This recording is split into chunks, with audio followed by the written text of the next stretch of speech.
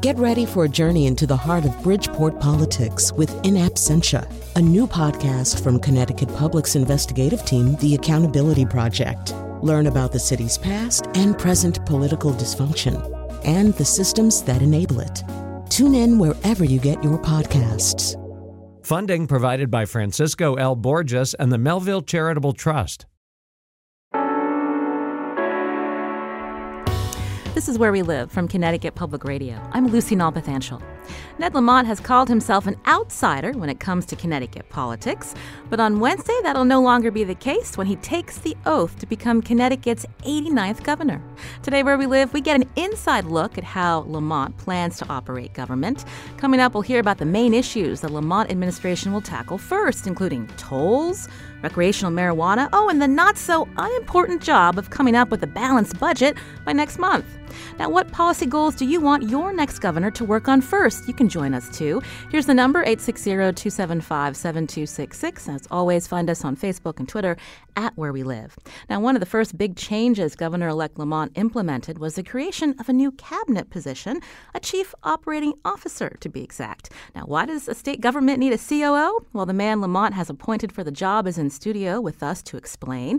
Paul Mounds Jr., welcome to Where We Live. Thank you, Lucy. Happy to be here. So I mentioned that Mr. Lamont, he often says that he's a political outsider, but unlike the governor-elect, you're not like him. You are a political insider. You've worked for Congressman Larson, Senator Blumenthal, even Governor Malloy. So tell us about this new position. What does it mean to be the COO for the state of Connecticut? Yeah, well, I'll say first and foremost, I did spend time in the former administration. This now current administration for Malloy as his legislative and policy director. And the one thing that I know I realized during that time is the importance to have an individual or a team that will be able to focus on what is really going on in our agencies, really bringing about success and excellence, really understanding how the agencies can work together and not making decisions in a silo. And so this role, which is a role that has been taken on by many other states, including Rhode Island, our neighbor, and other states like Colorado and Arizona as such, is about ensuring that success through an individual and a team that will bring about those success through metrics, as well as working with the state employees and our managers and our commissioners, which first and foremost who drive those success through our agencies to really lead the change. Our listeners may be familiar with, when we think of COO, you're thinking of a corporation. Correct. So how is that different, a CEO working for-profit and a COO working within state government? Are there differences? There's similarities and there's differences. So I would say that you said that I'm a political insider. I like to say that I'm a longstanding public servant. And the one thing that I say, I've had a background and understanding of how our agencies work and how change can occur, whether it's through staging, and change doesn't really happen overnight. So I look at my role as someone who has a broad understanding of how you can bring about change and administer the various laws and the initiatives that are being led through the governor's office and the legislature. I look about this role as a means to an appropriate end and a solution. And so while you look at on a corporate level, you have the CEO and a COO set up, really part of a senior staff that gets driven up and then driven down. The COO from a state level really has to be a collaborator, someone who's going to work with all the various constituencies inside the agency, outside the agency, the legislature, to bring about the changes that are appropriate to move the state forward. So you mentioned the current administration under Governor Malloy. So within his executive branch, you have the staff would be chief of staff. Correct. And so the new chief of staff is? Be Ryan Drasewich under incoming Governor Lamont. And so the idea of focusing more on organization and collaboration, I mean, who would have traditionally taken that role? Yeah, traditionally it would be the chief of staff in Governor Malloy's or in previous administrations. The chief of staff has to do a lot. Has to manage not only strategy, long-term thinking, relationships with the legislature and the outside constituencies. This this role will allow the chief of staff to be really more of a focus area.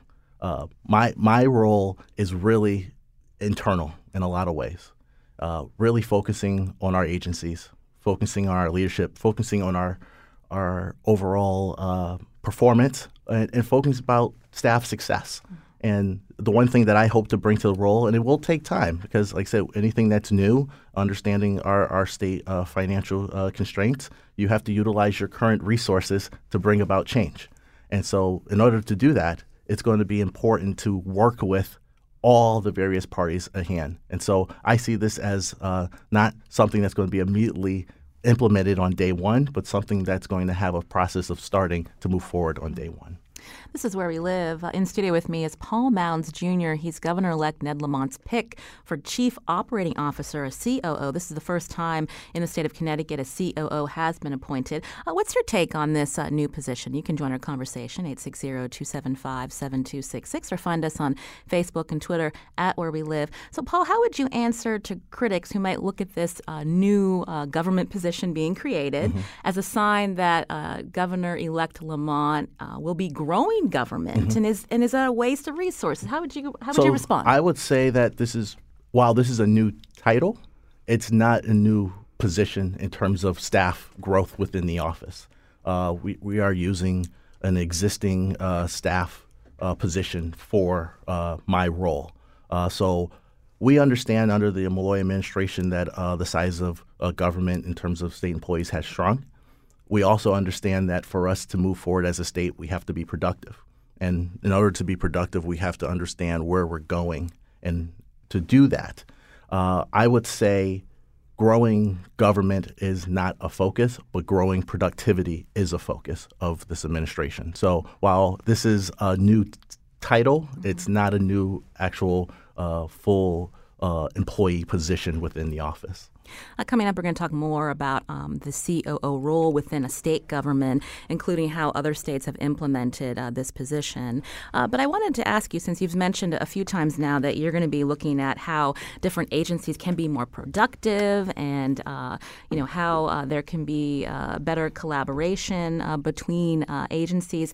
So there have been some announcements of new commissioners. Correct. So these commissioners are going to be reporting to you directly. Yes, correct. So tell us about some of the new commissioners and the decision to appoint them. Yeah. So I say our overall strategy is to identify the best and the brightest that are going to work collaboratively as a team to bring about success for the state as a whole. Not bring about success just for the now, but bring about success in a foundation that will lead for a future. So I will start on the transportation end. We were able to recruit a very productive leader in Joe Giletti, who formerly was the head of Metro North Railroad. He played a major part in doing the turnaround of Metro North Railroad. And for us as a state to be productive, not only in a regional and a nationwide level, we have to have a real focus on our transportation resources. Can we get to New York City from Connecticut in 30 minutes? Can we have the continued growth of going towards Boston? We are in a very competitive position locationally, but transportation-wise, we have to have continual growth, and Joe Giletti would lead that. We also identified leaders within state government that have been here leading works. For example, as our new commissioner of Department of Energy and Environmental Protection, Katie Dykes, who currently serves as the chairwoman of the Public Utilities Regulatory Authority. She has been a visionary leader on energy policy for the state of Connecticut and looked at nationally for various roles that she has played. We have been lucky to set up a personnel committee through our transition that has not only identified strong candidates to come to Connecticut, but strong candidates have said that they want to come to Connecticut. So it has really made our process in identifying candidates very fruitful, worthwhile, and sometimes very easy. We should mention there are several very important agencies that you have not yet named new commissioners. I believe DCF, there is someone that's been nominated. Could you tell us about her? Yeah, so we are, I know it's been reported, so later today we will be announcing Vanessa Durantes, who's currently a regional administrator at DCF. to take over that role. She will be the first African-American woman to lead that department. She has been a change agent very much within her region, looked at not only as someone who is an adjunct professor at Central Connecticut State University. She has led diversity-related trainings in terms of understanding how to deal with the various communities that is within the constituency that is DCF. We look forward to her really being a continuing change agent within that department. She's I would say, a new commissioner, but someone who's been ready to become a commissioner throughout her tenure. We also have the Department of Social Services, Department of Public Health, DEMIS, Department of Mental Health and Addiction Services. I understand, will you be announcing the renomination of present commissioners? What can you tell us about that, Paul? We will. I would say that coming up soon, we as part of our evaluation process of all of our agencies, some commissioners have current commissioners have stood out to be looked at by Governor-elect Lamont to be renominated for those roles based upon the various successes they've had within the agencies, based upon their vision for the future that's very much in line with the vision of the Governor-elect Lamont and Lieutenant Governor-elect Bysowitz. We look to announce those very soon, but I'll tell you this one thing. We are going to take our time to ensure that we identify the right leaders for the departments and the right leaders that will work cross-agency to bring about the success that we are striving for the state of Connecticut. So we're not going to rush decisions. We're going to take time. We understand we do have some statutory deadlines that we might have to make, but we're going to take our time, and I'm happy that our search committee that will continue that work even after Wednesday. So you can nominate someone to be the head of a state agency, but it's the state Senate that will confirm? Yes, so it's the state legislature. It's either we get to choose what chamber we want that individual to go through. It does have to go through a legislative committee process, the executive and legislative nominations process, which is a very strenuous confirmation process, and as it should be.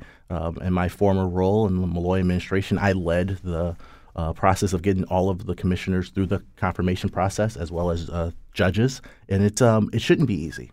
That's the time for legislators and the public to ask the questions that they want to know about on how this individual will not only run an agency, but will look out for the constituencies that go through that agency. So I not only expect the process to be strenuous, because it should be, and that's why we pick the best and the brightest to not only go through that process, but to be ready to run the agencies and serve the state of Connecticut. You've mentioned that you want to make sure that these commissioners are willing to collaborate. How do you make sure they're team players, Paul? Well, first I'm a former football player and went to Trinity College, played football, and the one thing that I saw our coaches do was picking the right players. You have to pick people that have the right personality, who are willing to work together. It's not about just identifying the best king or queen that can run a specific silo. It's about individuals thinking outside the box and understanding that the issues that they work on not only is reflected within their agency and within their specific budget line item, it's reflected throughout the whole state. So, for example, if there is a particular request for a proposal through a Department of Energy Environmental Protection process to procure energy, how is that going to have an effect on our transportation? How is that going to have an effect on our health? We have to be able to talk through our various silos and break them down to actually bring about those changes. So the one thing that we will be doing is we're going to be internally creating buckets of agencies in terms of where do they fall. Is it Health and Human Services? Is it Economic Growth and Development? Is it dealing with education and educational opportunities? We're going to make sure those commissioners are not only talking to each other, they're working with each other. And that's what the COO's position in our office will look to bring about. When we think about Connecticut's fiscal challenges ahead, during the campaign, different gubernatorial candidates talked about, do we need all of these state agencies? Mm-hmm. Is that something that the Lamont administration will be examining as the COO, looking at organization? Do we need as many commissioners to be leading these particular agencies? Yeah. Should some be consolidated? Yeah, I would say that's something that will continuously be under review, but I will also say under the Malloy administration, they went through that process in cutting down the amount of agencies and having those many agencies brought together. It doesn't mean that the actual issues are put in the back burner. It's just for various efficiencies, you can do that. So I would say we're coming in with a different framework than the Malloy administration, where there has been a lot of those contractions, I would say, of agencies, but not contractions in terms of the focus and importance of the specific issues in which those agencies were focused on. But we will look at all those various issues in the weeks and months ahead. But I feel very confident as we do go in on Wednesday that the size of government is something that we can work with, but it's also a size of government that we will continuously have a review of. You mentioned Wednesday, that's Inauguration Day. Tell us about that schedule and as somebody that's, again, been raised up through politics, is this an exciting time for you, Paul? It's always an exciting time. It's I would say as a citizen of Connecticut, with any type of change of power and the start of a new administration is something that we all as a state could be proud of. The change of hands of administrations is not easy. A lot of stuff happening in the background, but when the governor-elect will take the oath of office, he'll have the parade going up from the Armory up to the Capitol. That's something that all of us as a state should be proud of and feel glorious about. I love that day. I'm a person who loved government. I used to watch town council meetings as a child, and I voluntarily voluntarily watched town council meetings as a child.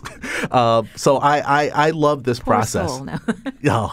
I love this process, and I think I really encourage everyone in the state of Connecticut to really come out on Wednesday and really experience it fully. I think as well the inaugural ball is open to the public.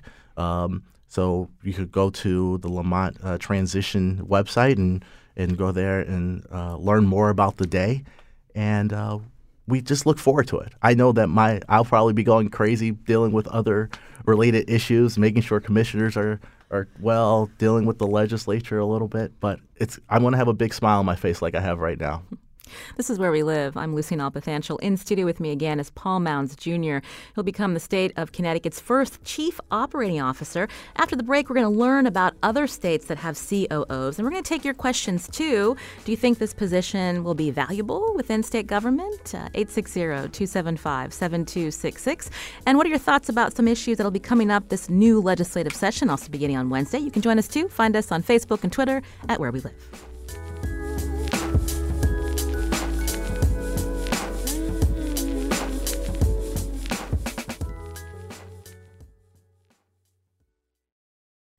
This is Where We Live from Connecticut Public Radio. I'm Lucy Nalpathanchel. I'm talking with Paul Mounds Jr. today. He's the new Chief Operating Officer for the state of Connecticut. The COO is a new position created by Governor-elect Ned Lamont. What's your take? A good move for the state as it continues to deal with significant challenges ahead?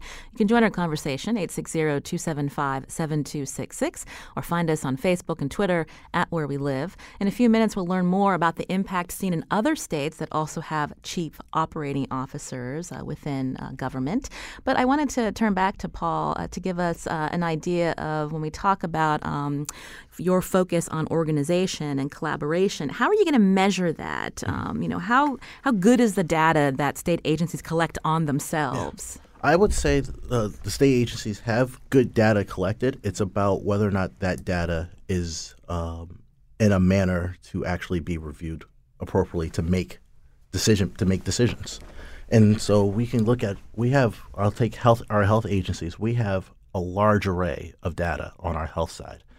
But is the data actually giving us the right conclusions? Is it actually talking to each other across agencies?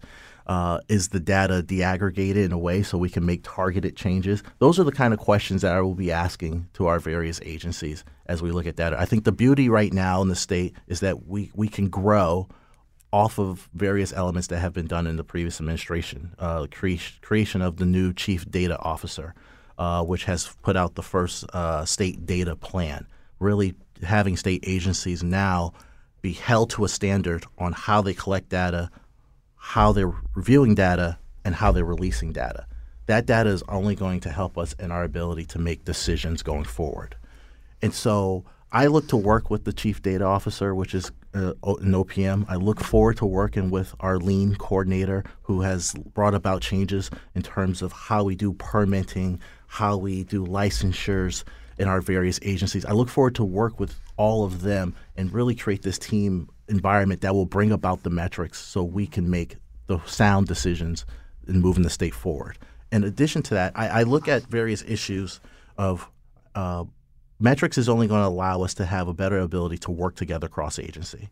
And if you look at, for example, I know in the state of Connecticut and nationwide, we talk about social determinants of health and how you can improve health outcomes from individuals. We all know that your zip code plays a large part on your health outcome, but now let's break that down even further. That means your ability to have sound energy. That's within DEEP and PURA. Your food security, that's within agriculture. Do you have access to transportation? That's the transportation agency. If all those agencies that I just said doesn't have the word health in it, but they all have an effect on the health outcome of an individual, of a family, and the health outcome of the state of Connecticut. They have to talk to each other as they're putting together their various strategies. And that's what I hope that through this world we'll be able to accomplish. Before we learn more about different states that also have COOs, I'm curious about when we think about how the state has worked to overhaul technology or whether they have been behind the curve, so to speak. When you look at DMV or Department of Social Services, questions where we hear from listeners who are waiting on the phone for hours to get an actual person to answer their question. I'm just curious if that's going to be a priority for the Lamont administration. And in that sense, if government can't do it right, is there room for privatization? Yes, it is a focus. IT, technological advancements to be able to handle the services within government is a focus. I think one of the things that we are going to start asking the questions is, are the technologies and various agencies that need to talk to each other actually able to do it? As the technologies that we're identifying to handle various state inputs and outputs, are they the right technologies, and will they last the standard of time? The great thing about this governor-elect with his background, he's willing to ask the tough questions, and I'm willing to help drill them down for him to bring about those changes. As it deals with privatization in various elements, I know that previous administration has made those kind of advancements in various ways. We're going to come in and just do a broad review of our various state agencies and our various services. The one thing that I will say is we're going to continuously work with our state employees who care about the state of Connecticut as much as I do and as much as the governor-elect. I'm a product of state employees. My father is a 30-year state employee himself. I can go through most of my family have served and worked in the state, and I know the passion that state employees bring to their roles and bring to the agencies. They have to be a part of the process, not against the process. And so I know one of the first meetings I will be having is with the various representatives of the state employees to really talk about the role of this office and how we all can work together. So I would say to that question on privatization, I can't answer that fully right now because I want to be able to go agency by agency, meet people one by one, and learn about each agency and what's moving forward on an individual level. This is Where We Live. Again, in studio, Paul Mounts Jr., Governor-elect Ned Lamont's pick for Chief Operating Officer. We wanted to learn more about how other state governments have used a COO. So joining us by phone now is John M. Bernard, Senior Fellow at the Governing Institute and contributor at governing.com, also author of Government That Works, The Results Revolution in the States. John, welcome to our show. Good morning. How are you, Lucy? I'm doing well. So tell us, in Connecticut, having a COO is new for the state. I'm curious how many states have these roles and what has been the outcome? Well, first of all, congratulations, Paul. You're in for a lot of fun. Thanks, John. There are, to the best of my knowledge, 8 or 9 with a bunch of people transitioning into the governor's office. That is also transitioning, so the exact count I can't tell you, but it is a very powerful role. It started about the first time I saw it was here. I live in the state of Washington. It was in the state of Oregon, and what is happening is that governors are understanding that there is a chief of staff to run policy and work the politics. And then there's a chief operating officer to make sure that government is delivering results that matter to citizens. And so with that mindset, are these states seeing, the citizens of these states, do they see this as a good investment or rather just another level of bureaucracy, John? Well, I don't think most people really understand what's going on in their state government. So the assumption is that if you take a look at government and you ask what is it for, what is it about, and I'd love to hear what Paul thinks about this. When I ask the question to groups of people, what is the measure of success in business, everybody responds, it's profits. Great. What's the equivalent measure in government? Nervous laughter in the room, then someone will shout out, get reelected, everybody laughs. And then the conversation moves to, well, government has probably 50 measures that are equivalent to profitability. So it has a broad spectrum of influence on society. Most of those measures, and Paul pointed this out, the data exists, but they're really not managed. They're really like taking a temperature without doing anything about your health. What's your take, Paul? Well, like I said, John, I really appreciate your articles and your thoughts on the role of the COO. I will say this. John makes a very fine point. I think the general public has an understanding of government based upon their introduction to government. So if your introduction to government is to go to the DMV and you feel that you're waiting in line too long, you're now going to make a depiction about the full government spectrum as a whole.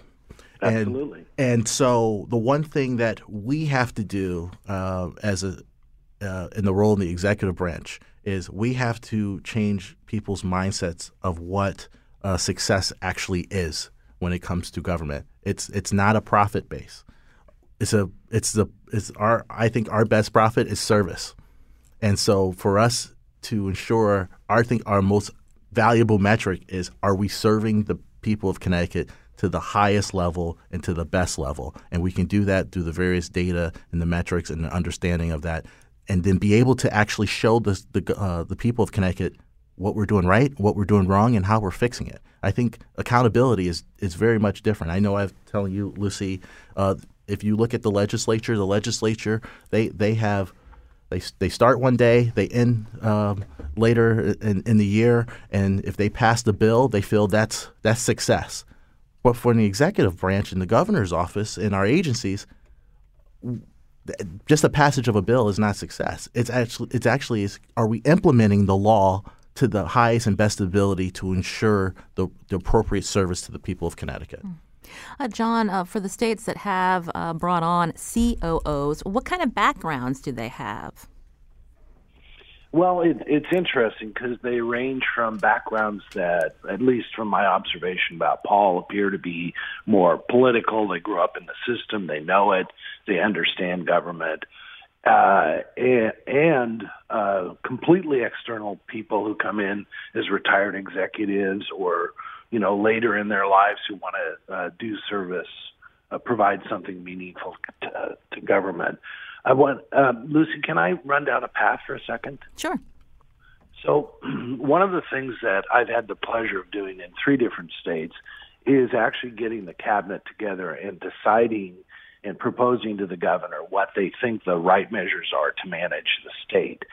And it's interesting when you get a cabinet in a room. And one state I did it, there were 65 cabinet members. We met 8 times.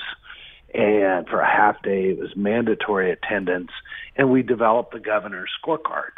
And then those measures were built into routines, quarterly reviews, goal councils by the governor's various goals, exactly what Paul was talking about, which is learning to cross the boundaries to work together. Recidivism, opioid addiction, all of those things don't fall neatly into a department. They actually cross over all the departments. Surprisingly, and I have seen this a couple of times, you get a cabinet together and they have never actually met each other. I mean, literally, people in a cabinet with 35 people all reporting to the governor have never even spoken to each other. They may have been in the same room, but it's so different when they begin to really collaborate. John Bernard is Senior Fellow at the Governing Institute, also author of Government That Works, The Results Revolution in the States. We're talking with him as we explore this new position within the state of Connecticut, the Chief Operating Officer. That will be a position filled by Paul Mounds, Jr., who's in studio with me here on Where We Live. You can join our conversation, 860-275-7266. Someone did call in, Paul, who says that the idea of operating the state like a business is what led former Michigan Governor Rick Snyder to cut costs, leading to Flint water crisis. And this listener says government should not be run like a business. And I'd like to hear your take on that. And I also know that you used to live in Flint. Yeah. I lived in Flint with my wife was a news journalist in Flint. So I have some comments about that. I don't have a business background. Every role that I ever had was in government. Like I said, it's in service. So I do work for a governor who has a strong business background, but he had the foresight to want to bring someone who had a government background to serve in this role. I think John can agree. There's been various different backgrounds of individuals who have served this role. Many individuals who have, like I said, retired COOs of large Fortune 500 companies, and then others who have background in government. I have the background in government, so I believe in a hybrid approach when it comes to this, and I think that's what we're going to bring about. John, I think Colorado's COO actually is a lieutenant governor, and I'm curious how common that is versus having a new position come on. Yeah, it's not very common, usually because a lieutenant governor is a separately elected official, and often they actually compete. The various separately elected officials compete, but Governor Hickenlooper actually appointed the lieutenant governor under his administration. He just stepped down, completing the terms that he had available to him, and so it was a bit of a different relationship. I think that's a great idea if you can create that level of cooperation. That said, if not, what it's all about really is crossing lines and learning to break down the barriers. Mary's calling from Hartford. Mary, go ahead. Hi. This is Mary, and it's so excellent to hear you talking about how putting projects together across agencies is a different type of governing than just passing laws and policies. And I'm wondering, could the administration create a crossover pilot projects for the environment to revitalize our ecosystems? Because right now, a lot of times we get, laws passed for policies to conserve the environment, but they're disconnected from municipal and state planning decisions and even the energy and transportation decisions. But what we really need, because of climate change, because of mass extinction, is a refocus on the value of healthy ecosystems throughout the state. And pilot projects like the North Branch of the Park River could make that happen.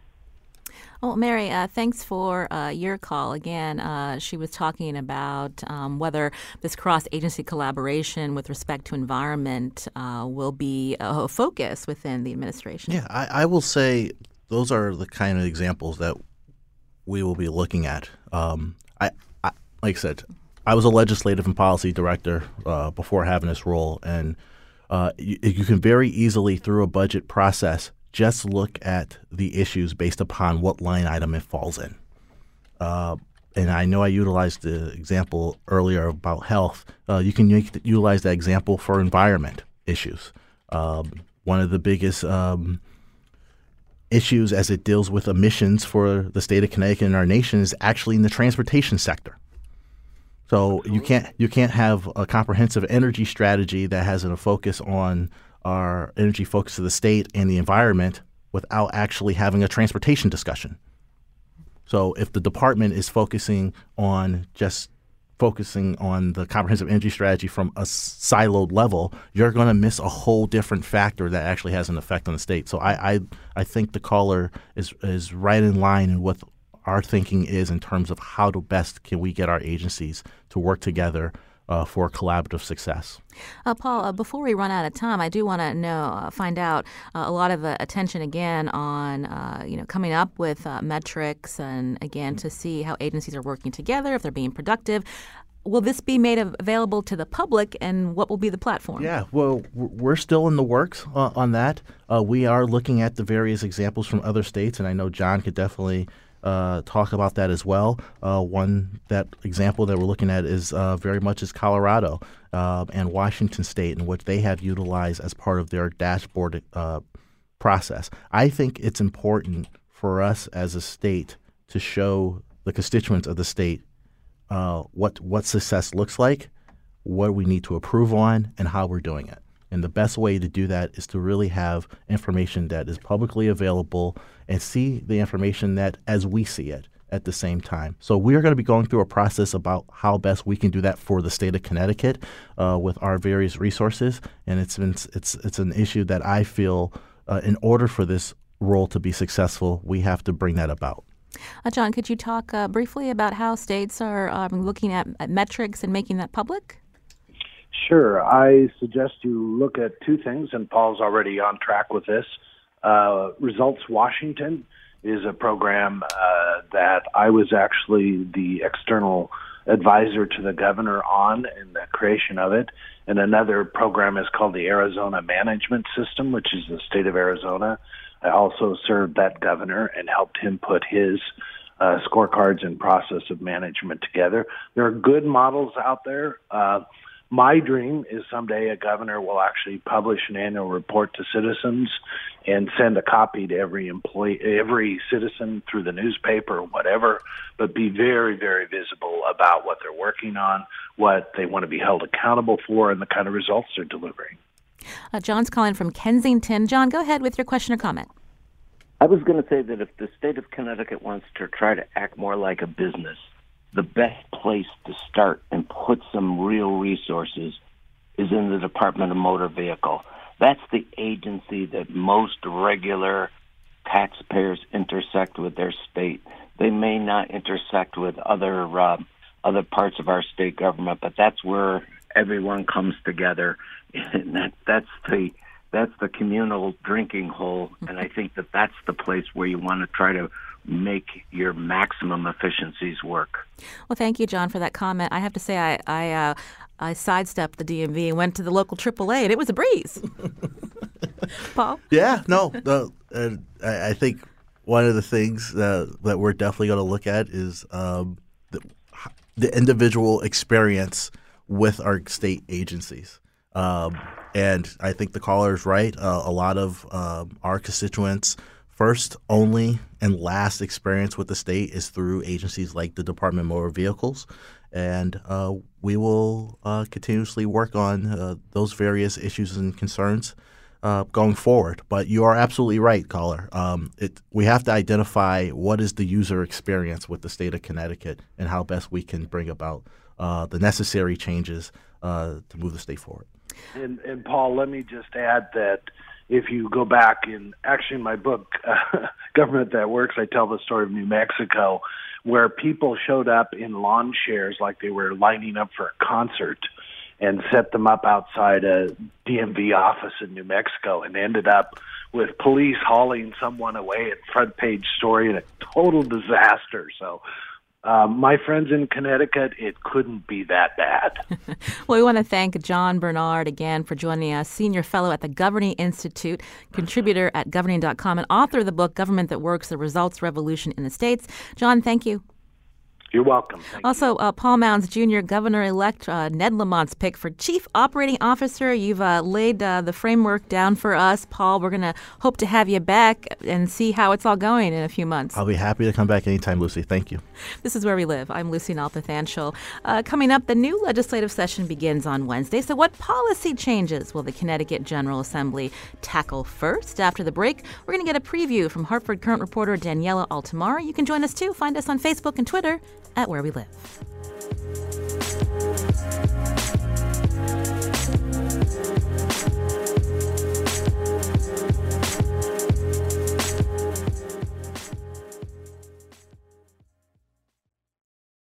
This is Where We Live from Connecticut Public Radio. I'm Lucy Nalpathanchel. So we learned that the new COO for the state of Connecticut will be focused on operations, not policy. But what policy issues will the Lamont administration tackle first? And will he have the support of the General Assembly? To tell us more, joining us in studio is Daniela Altamari, State House reporter at the Hartford Current. You can follow her on Twitter at Capitol Watch. Daniela, welcome back to the show. Hi. So we've had Governor-elect Lamont on the show a couple of times, but I'm curious about in your interactions with him and from talking with others, what's his style going to be? Well, his style is going to be very different than Governor Malloy, for sure. He's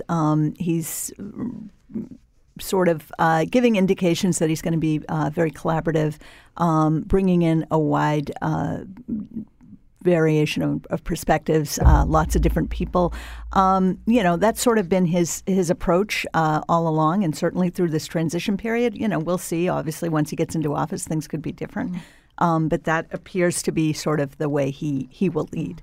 We heard from listeners during the campaign, even on today's show on social media, that they don't want to see government run like a business. Mm-hmm. Ned Lamont is a businessman. We just talked to his new COO, a new position.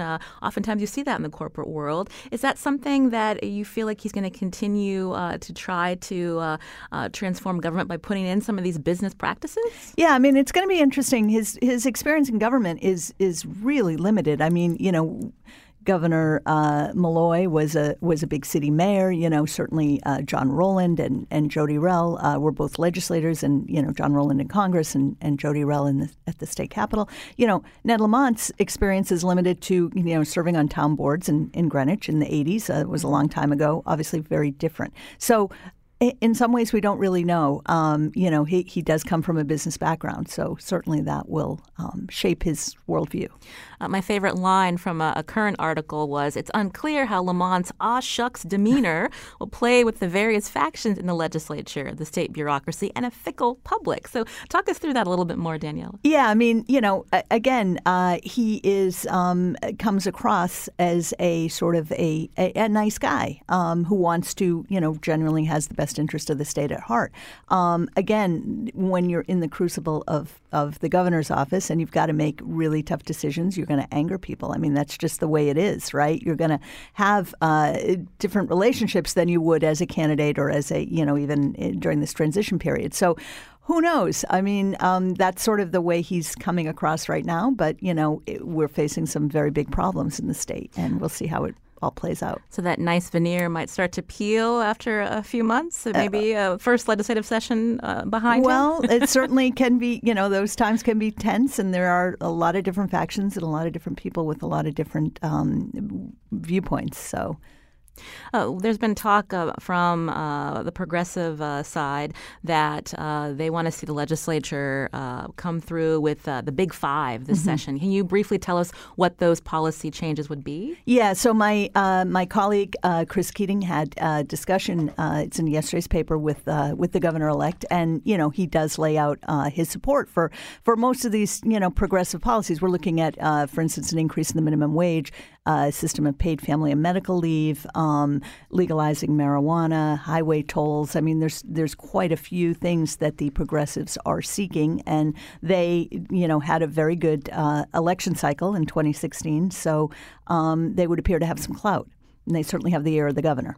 There's also not a lot of new lawmakers, so is it unclear? I guess it is unclear to see how these lawmakers will be voting on certain issues. Yeah, I mean, the progressives have gotten a lot of attention, and certainly, for instance, in the state Senate, the two of the more moderate members, the two of the three conservative Democrats, did not run for re-election. That would be Paul Doyle and Gail Schlossberg. So, but we also saw, in Greenwich, Alex Bergstein winning a seat. She is not a member of the Progressive Caucus, as far as I know. She has a very different perspective, probably closer to the Paul Doyles and the Gail Schlossbergs of the world.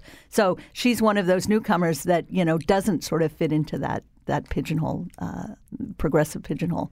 I'm talking with Daniela Altamari, State House reporter at the Hartford Courant, as we get a preview of the new legislative session, which begins on Wednesday.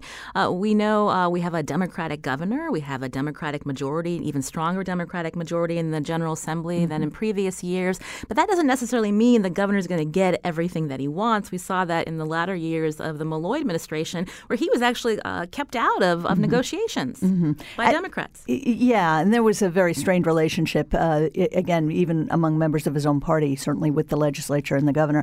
Any new governor comes in with a sort of a burst of goodwill. The guy won in November, and I think there's generally a sense that, it's in the best interest of the state to work together. How long that lasts, again, that's the big question. We'll see. State finances are now projected to be $1.7 billion in the red. Governor-elect Lamont has said he's not going to use the rainy day fund. So what are going to be the big challenges in coming together with this balanced budget, this proposal due in February, Daniela? Yeah, I mean, his first budget, obviously due in February, will fill in some of those gaps. He is banking on growth in the state's economy. That's something that to some degree is within his control, but also to some degree not in his control. I mean, there's a great story in the New York Times today looking at sort of how he plans to sell Connecticut as a business destination and how he will sort of grow the state's economy. But that's obviously not something he can just wave a magic wand on.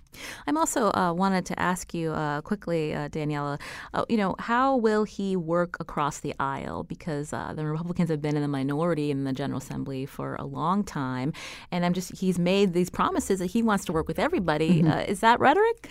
Who knows? I mean, it's obviously tough to say right now, but we did talk with, for instance, Senator Len Fasano, who's the Republican leader in the state Senate, and he said he had a very long, I think it was an hour-and-a-half meeting with the governor-elect, very long, good discussion. So, again, they appear to be getting off on the right foot. When the metal hits the pedal or whatever that cliche is, we'll see. There's certainly going to be a lot of tough arguments up there this session. Whether that goodwill will last, we don't know. But at least initially, there does seem to be a sort of a dialogue and they're listening to each other. I think Senator Fasano told me, he was impressed that Ned Lamont was listening, and he was saying, I know what I know and I know what I don't know. And I think that carried some weight with Senator Fasano after, 8 years of Governor Malloy, who had a very different personal style.